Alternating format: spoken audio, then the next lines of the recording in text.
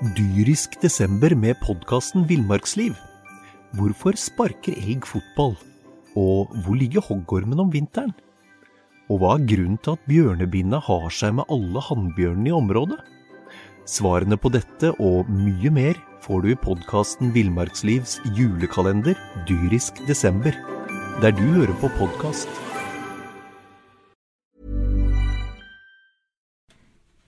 Tom Bergelsen og Einar Lundsø, det lenge siden vi har hatt fotballpreik nå, men nå brakdebuterer vi med to av våre fremste eksperter på Bergensfotballen. Sesongen i gang, Tormod. 2 uavgjort for Brann. Det et tippeligalag vi ser, utenom tabellmessig? Ja, altså de spiller jo i tippeligaen, sånn at de jo et tippeligalag. Jeg skjønte det at det var et dumt spørsmål i det øyeblikket jeg sa det. Men de har jo vært ok defensivt. Det en tabbe på 2-0-målet i Drammen, i seriepremieren. Ellers har de greid å holde seg unna de verste personlige feilene, og så sto jo Piotr Lesieski en fantastisk kamp mot Odd, og da blir det i hvert fall 1 poeng ut av det, men det jo sånn som vi sto og snakket om i hele fjor, og defensivt fungerer det bra, og offensivt der det trist. Litt å hente. Ja, hvis du skal være snille. Veldig mye å hente, altså det mangler samhandling, det mangler rytme, og det mangler tempo i det Brann har vist offensivt så langt. Kan noen være så snill å lære Lesieski å skyte ut ballen, spenne ut ballen? Han treffer jo Kristoffer Barmen rett som det da, men... Som hver 4. gang. Men dette har jo vært omkepunktet. Akkurat det der igangsetting har jo vært Lesieski sitt store problem. Det kanskje en av grunnene til at han ikke har nådd lenger enn han har. Det var jo derfor Rikard Norling i sin tid hentet Alex Horvath, for han skulle være bedre på igangsetting. For det jo det Lesieski jobber mest med, og igangsetting. For der han dårlig, og det et hemmende punkt for Brann faktisk i det offensive spillet, og når ikke han god nok der. Men så jo han en matchvinner. Ja, så du kan jo ikke velge han bort heller. Men det jo heller ikke Piotrs igangsetting som det største problemet til Brann. Nei, men det hjelper å ha en keeper som kan se muligheten og kanskje åpne opp enda tidligere. Og ikke brenne han opp på tribunen hver gang du skal spenne. Altså, vi satt jo på kampen og så på kampen mot Odd, og da det liksom, vær så snill, bare skyt mot midten. For da havner ballen i spill. Han røker jo på siden, men som du sier, han jo en som kan som gjør at Brann beholder poengene sine. Ja, du tar ikke han ut av laget på grunn av det, men han har definitivt noe å jobbe med der, og om han noensinne kommer der vel heller litt i tvil om. Han begynner å trekke på årene, og hvis han ikke har lært det til nå, så vel sjansen for at han lærer det ganske liten. Men vi så jo, Einar, et lag som fortjener å kjempe om poengene i tippeligaen på de 2 første kampene. Ja, jeg har nå ment det gjennom hele vinteren, når alle har sett så mørkest på det, at dette laget her skal være godt nok til å bite fra seg. At de skulle ha 2 poeng etter kampen mot Godset Odd, det over det jeg skulle tro, så det bra. Men vi mangler jo å se det også, også det vi har manglet i hele vinter. Altså et offensivt samspill. Det har vært tendenser spesielt på venstrekanten med Ruben og Huseklepp og Barmen faktisk har vært en grei trio, men så har jo spesielt da Nori og Bråten kanskje slitt litt med å finne det samme på høyre siden. Men Nori har vært frisk i vinter. Han har fått en veldig tung start. Ja, for det forsvarsspillet til Brann fungerer nå. Ja, bortsett fra den tabben på Marienlyst. Men alt, du blir jo, det defensive jo det kjedeligste på en måte for folk å se på. Det ikke gøy å se på et lag som forsvarer seg bra, hvis du ikke leder 1-0. Og der har jo, på underholdningsbiten har Brann veldig mye igjen, og du ser jo at, sånn som Mats Wilson, som løper, men han blir jo ikke spilt opp til de store sjansene. Det har skjedd 1 gang denne sesongen. Så det jo der det mangler fullstendig. Du kan ikke hakke han i hel, fordi at han ikke har skåret den, og han har faktisk fått 1 mulighet på de minuttene han har spilt i eliteserien så langt. Daniel Bråten da, hva tenker du om hans innhopp i Brann? Jeg synes jo han stod jo på mot Odd i de første 20 minutterne, så bare forsvant han. Ja, altså han noe Daniel Bråten. Plutselig så kan vi få se noe magi han.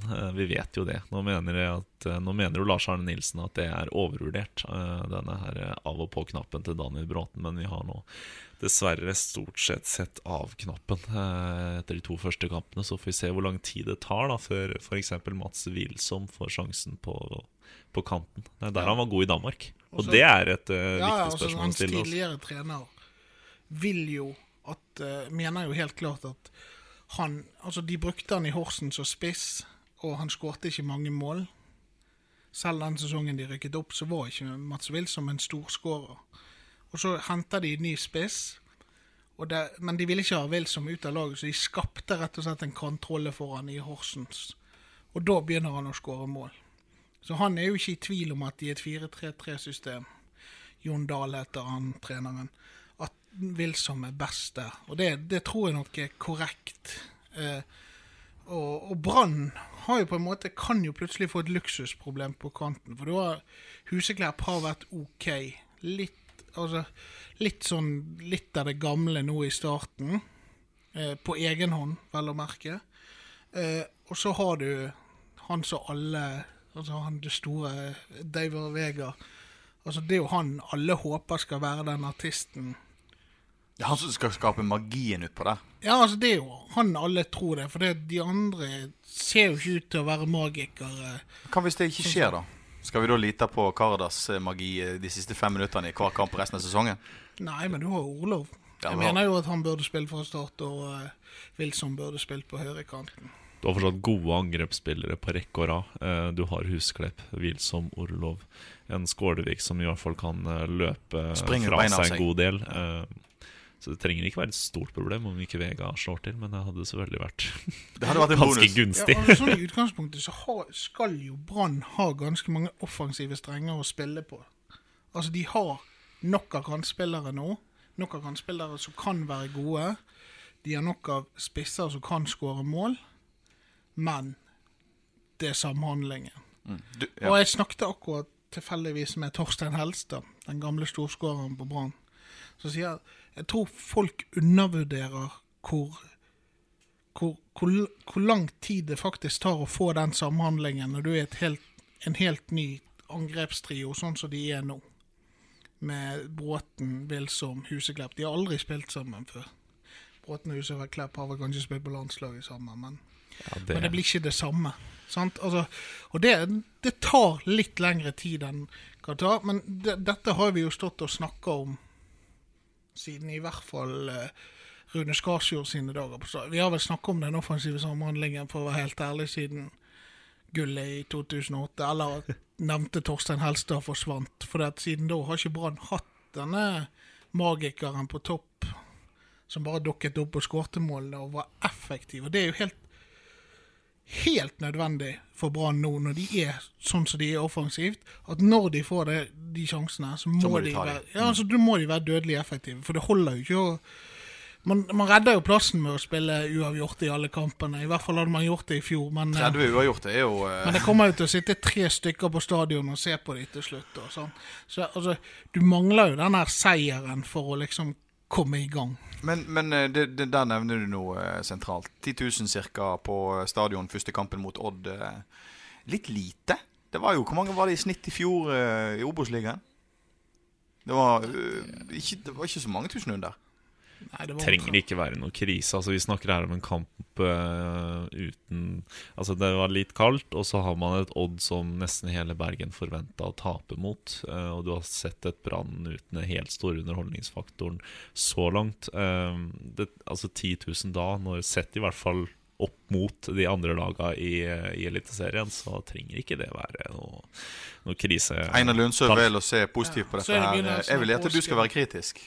Nei, men altså det jo begynnelsen av påsken og alt sånt, men det klart hvis Brann hadde hatt et større trekkplass da, og vært offensive, altså noe som hadde gjort ting mer offensive. Nå det jo nesten sånn, vi håper på at Vega skal debutere, det var kanskje det mest spennende med Brann, sant? Altså, det ikke lett å selge et grått produkt som Brann i utgangspunktet akkurat nå. De et defensivt, solid produkt, men offensivt og underholdningsmessig så det ikke all verden å rope hurra for å dra ungene med på en kald.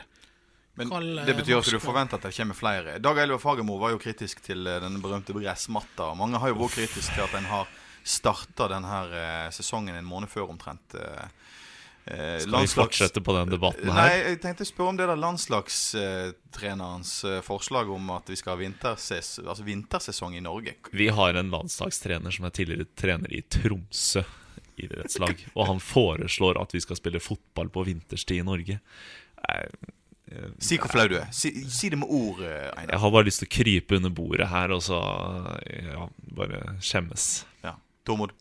Jeg synes det tull og tøys. Jeg synes det tull og tøys at de starter sesongen så tidlig i år. Altså, man skulle jo tro at Norge var en stor makt i fotball. Altså, stikk fingeren i jorden og se hvor du Der vi bygger interessen, det innad i ligaen i Norge. Og det bygger du ikke på en hutrende stadion i mars. Altså. For du har ikke lyst til å se Brann spille seriespill i Vestlandshallen gjennom hele desember? Og vi såpass langt nord at vi har bosatt oss her oppe. Det må vi leve med, og da må vi spille fotball når det går inn å spille fotball. Og så må de jo bruke banene når de best. Altså, det jo paradoks i norsk fotball at når banen på sitt beste, så spilles det nesten ikke kamper på dem. I hvert fall, altså gressbanen. Det veldig vanskelig å spå selvfølgelig hvordan dette går denne sesongen her, men jeg har lyst til å høre med dere som jobber så tett med Brann. Lars Arne Nilsen som en vinnende tippeligatrener, og Lars Arne Nilsen som en tapende tippeligatrener. Hva forskjellen der? Vi har jo ikke sett noen av delene. Nå skal vi spå litt. Nei, altså jeg tror at Lars Arne Nilsen har vært usikker selv før denne sesongen her. Jeg synes det en del av oppførsel hans, som kanskje ikke alle som ikke så tett på har sett, men du har sett at det litt rart, reaksjonsmønster hans har vært litt rart, og det tror jeg rett og slett spenningen rundt det, både for han selv og for laget. Altså, dette jo en klubb han elsker selv. Altså, han har jo hatt en brann i hjertet siden han var drittunge, og det betyr noe ekstra, men det alltid spennende å se hvordan folk takler motgang, og det har du ikke sett med Lars Arne Nilsen. Det vanskelig å si hvordan han reagerer nå. Altså det kan være at han tar det helt fint. Dyrisk desember med podcasten Villmarksliv. Hvorfor sparker elg fotball? Og hvor ligger hoggormen om vinteren? Og hva grunnen til at bjørnebinna har seg med alle hannbjørnene i området? Svarene på dette og mye mer får du i podcasten Villmarkslivs julekalender Dyrisk desember, der du hører på podcast. Det kan være at det går i svart. Men suksess tror jeg han skal takle fint. Jeg tror ikke han har noe problem med å holde beina på godt planter på bakken. Det mer den motgangen som vil komme jeg spent på. Han har tross alt et cupgull med Hødd å se tilbake på uten at vi så noe utrolig krumspring i ettertid etter det, og han har gode resultater i første divisjon, men han har jo ikke heller opplevd den tunge nedturen som trener. Nei. Du, vi skal flytte oss rett ned til Obos-ligaen. Det blir kanskje ikke så mye fokus på Obos-ligaen som det har vært, men vi skal jo ikke glemme at Åsane i Obos-ligaen og skal møte da Kongsvinger på da søndag, 3. april. Vi glemmer aldri martyrene på Myrdal gress, gjør vi det? Sant? De oransjekledde i nord, holdt jeg på å si. Hvordan skal det gå med krigerne som klarte seg med nød og neppe forrige sesong?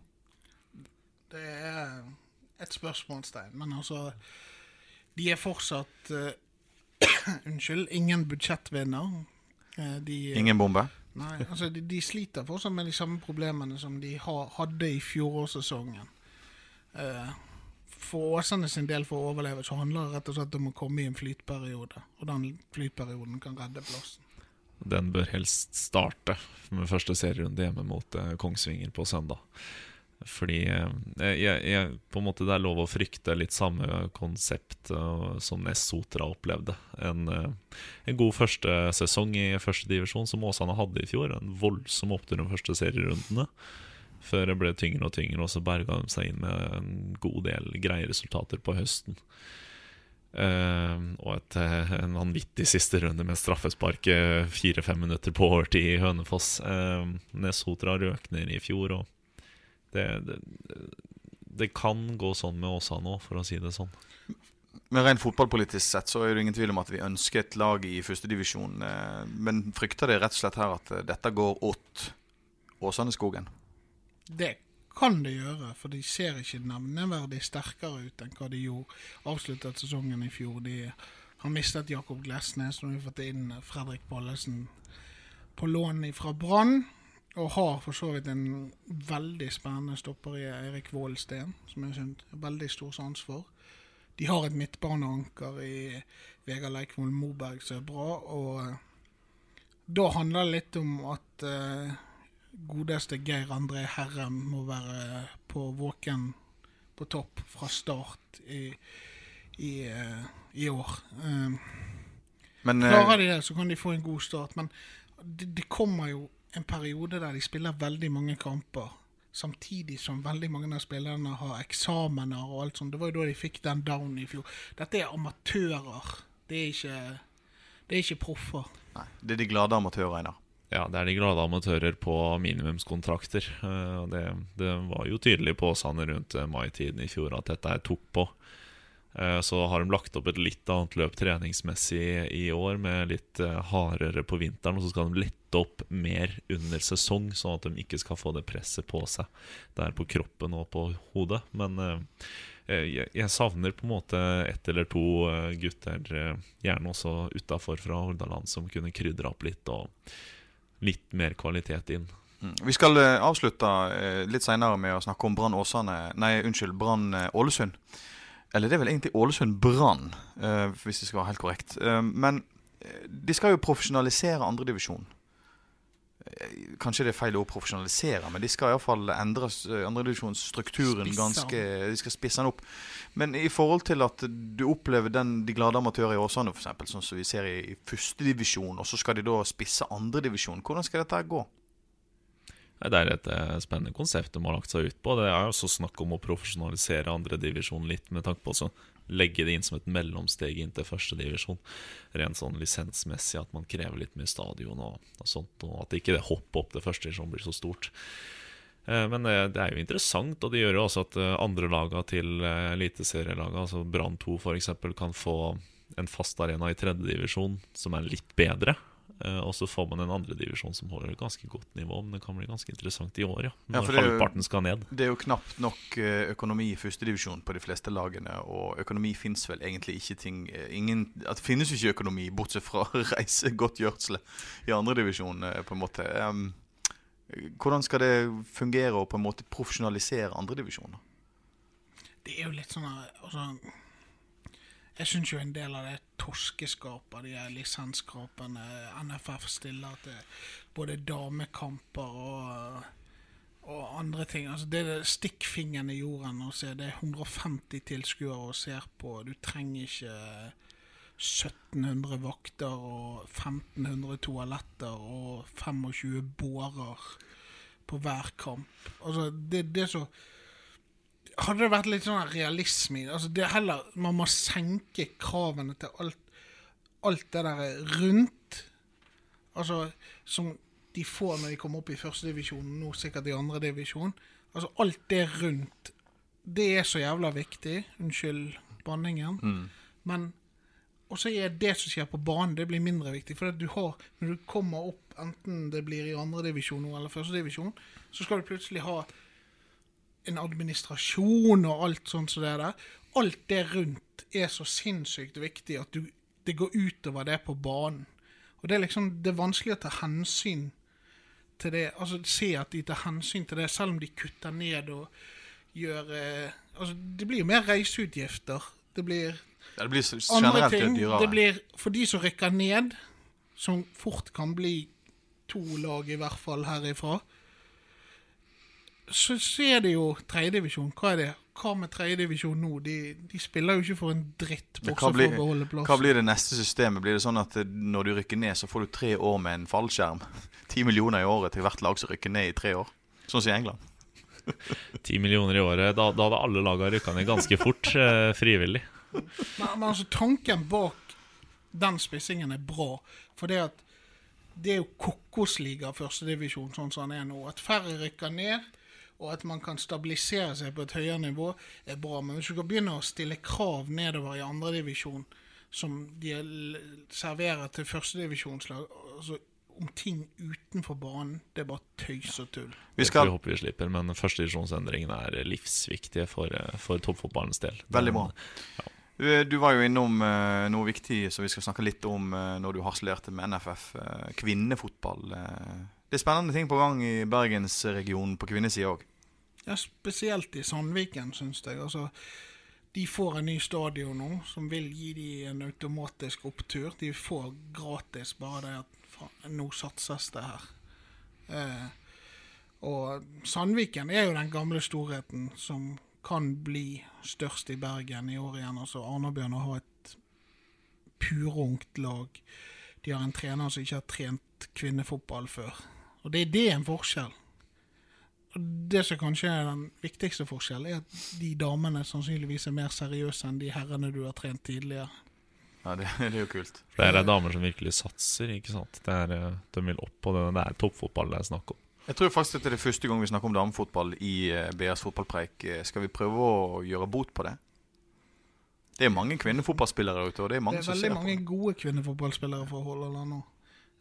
Dessverre spiller de aller best i andre klubber på grunn av økonomien som den i disse klubbene, men det har vært jobbet veldig godt, veldig lenge med kvinnefotball her, og de var jo pionerer i sin tid, både i Sandviken og Nymark. Skal ikke glemme de gamle traverne. Som fortsatt der og hjelper til. Det jo det som fantastisk med de, at der de, altså dette så, altså hadde Trond Moen brukt en 10% av de pengene han spytter inn i Brann på Åsane sitt herrelag i fotball, på Sandviken, på Arna-Bjørnar, så har du fått mye større resultater enn å dekke underskuddet Brann. Ja. Vi hadde antageligvis hatt landslagsstjerner som hadde fast bopel i Bergen. Hører du dette her, Moen? Nå vet du hvor du skal dirigere pengene dine. Til helga så det da bortekamp for Brann mot Ålesund. Hvordan vurderer sportsherrene den kampen? Det nok en uavgjort? Altså dette blir jo litt den der offensive prøven for Brann. Altså de nødt til å komme seg litt opp. Nå har de hatt 2 gode uavgjortkamper hvor de har hatt sjansen til å på en måte legge seg bak og forsvare seg med det, og folk var fornøyde. Ålesund ikke akkurat et lag det lukter gul og grønne skoger av, så her tror jeg folk forventer litt mer. Hva sier du, Tormod? Kanskje Einar gjør det. Jeg gjør ikke det. Du forventer ikke mer? Jeg synes at kommer han tilbake fra Ålesund med poeng, og hvis du ser på statistikken til Brann på Color Line Vestlandet generelt, ja, så det greit med poeng i Ålesund. Ålesund hadde en helt grei seriestart når de slo Stabæk og tabba seg fullstendig ut i Haugesund sist og tappte 3-0.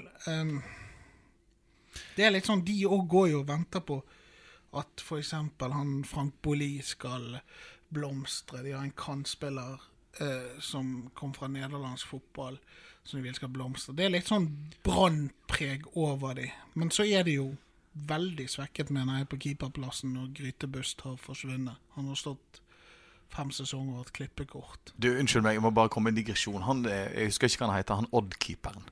1,20 høy og sto som dette landslagspotensial, altså. Erik Holta. Det jo helt vanvittig. Det ok at jeg skulle kreve poeng, men vi må ha mer enn 2 skudd på mål på Color Line. Det det som litt av poenget. Einar, du tror at Brann slår til offensivt på Color Line mot Ålesund. Jeg håper i hvert fall det. Tormod mer skeptisk. Han tror at hvis det kommer hjem med poeng i hele tatt, så han nøyd, og da blir det en positiv kommentar på mandag. Ikke det sånn vi sier det? Vi får si det sånn, så får vi se hva som skjer. Ja. Vi har endelig kommet i gang igjen med BA-preik, og vi skal fortsette utover sesongen. Det mange måter å høre på oss. Du kan høre på oss gjennom å gå inn på BA.no. Og da trykker du på den linken som du ser linker opp mot denne samtalen inne på saken vår. Men du kan også gå inn på den podcast-appen du har, enten det iPhone eller Android. Og så kan du søke opp BA-pod. Og da får du både sport, Einar, og kultur, Tormod. Det jo vi glad for. Ja, det Vi holder oss til sporten, gjør vi ikke? Ja da, vi skal ha litt Vassendguttene også. Vassendguttene, vi har noe Freistad-gutt her på kultur. Nei, Fredrikstad med Stian sitt Staysman overdimensjonerte, fordømte budsjett i første divisjon kommer til å rykke ned i andre, og så kommer det til å forsvinne ned i det nye systemet i tredje. Takk for i dag, gutta. Takk for nå. Dyrisk desember med podcasten Villmarksliv. Hvorfor sparker elg fotball? Og hvor ligger hoggormen om vinteren? Og hva grunnen til at bjørnebinna har seg med alle hannbjørnene i området? Svarene på dette og mye mer får du i podcasten Villmarkslivs julekalender Dyrisk desember, der du hører på podcast.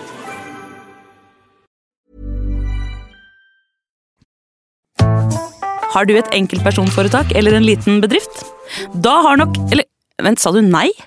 Du vet at Fiken også gjør det enkelt å starte din egen bedrift. Fiken, superenkelt regnskap. Ja, og hjelp til å starte egen bedrift da.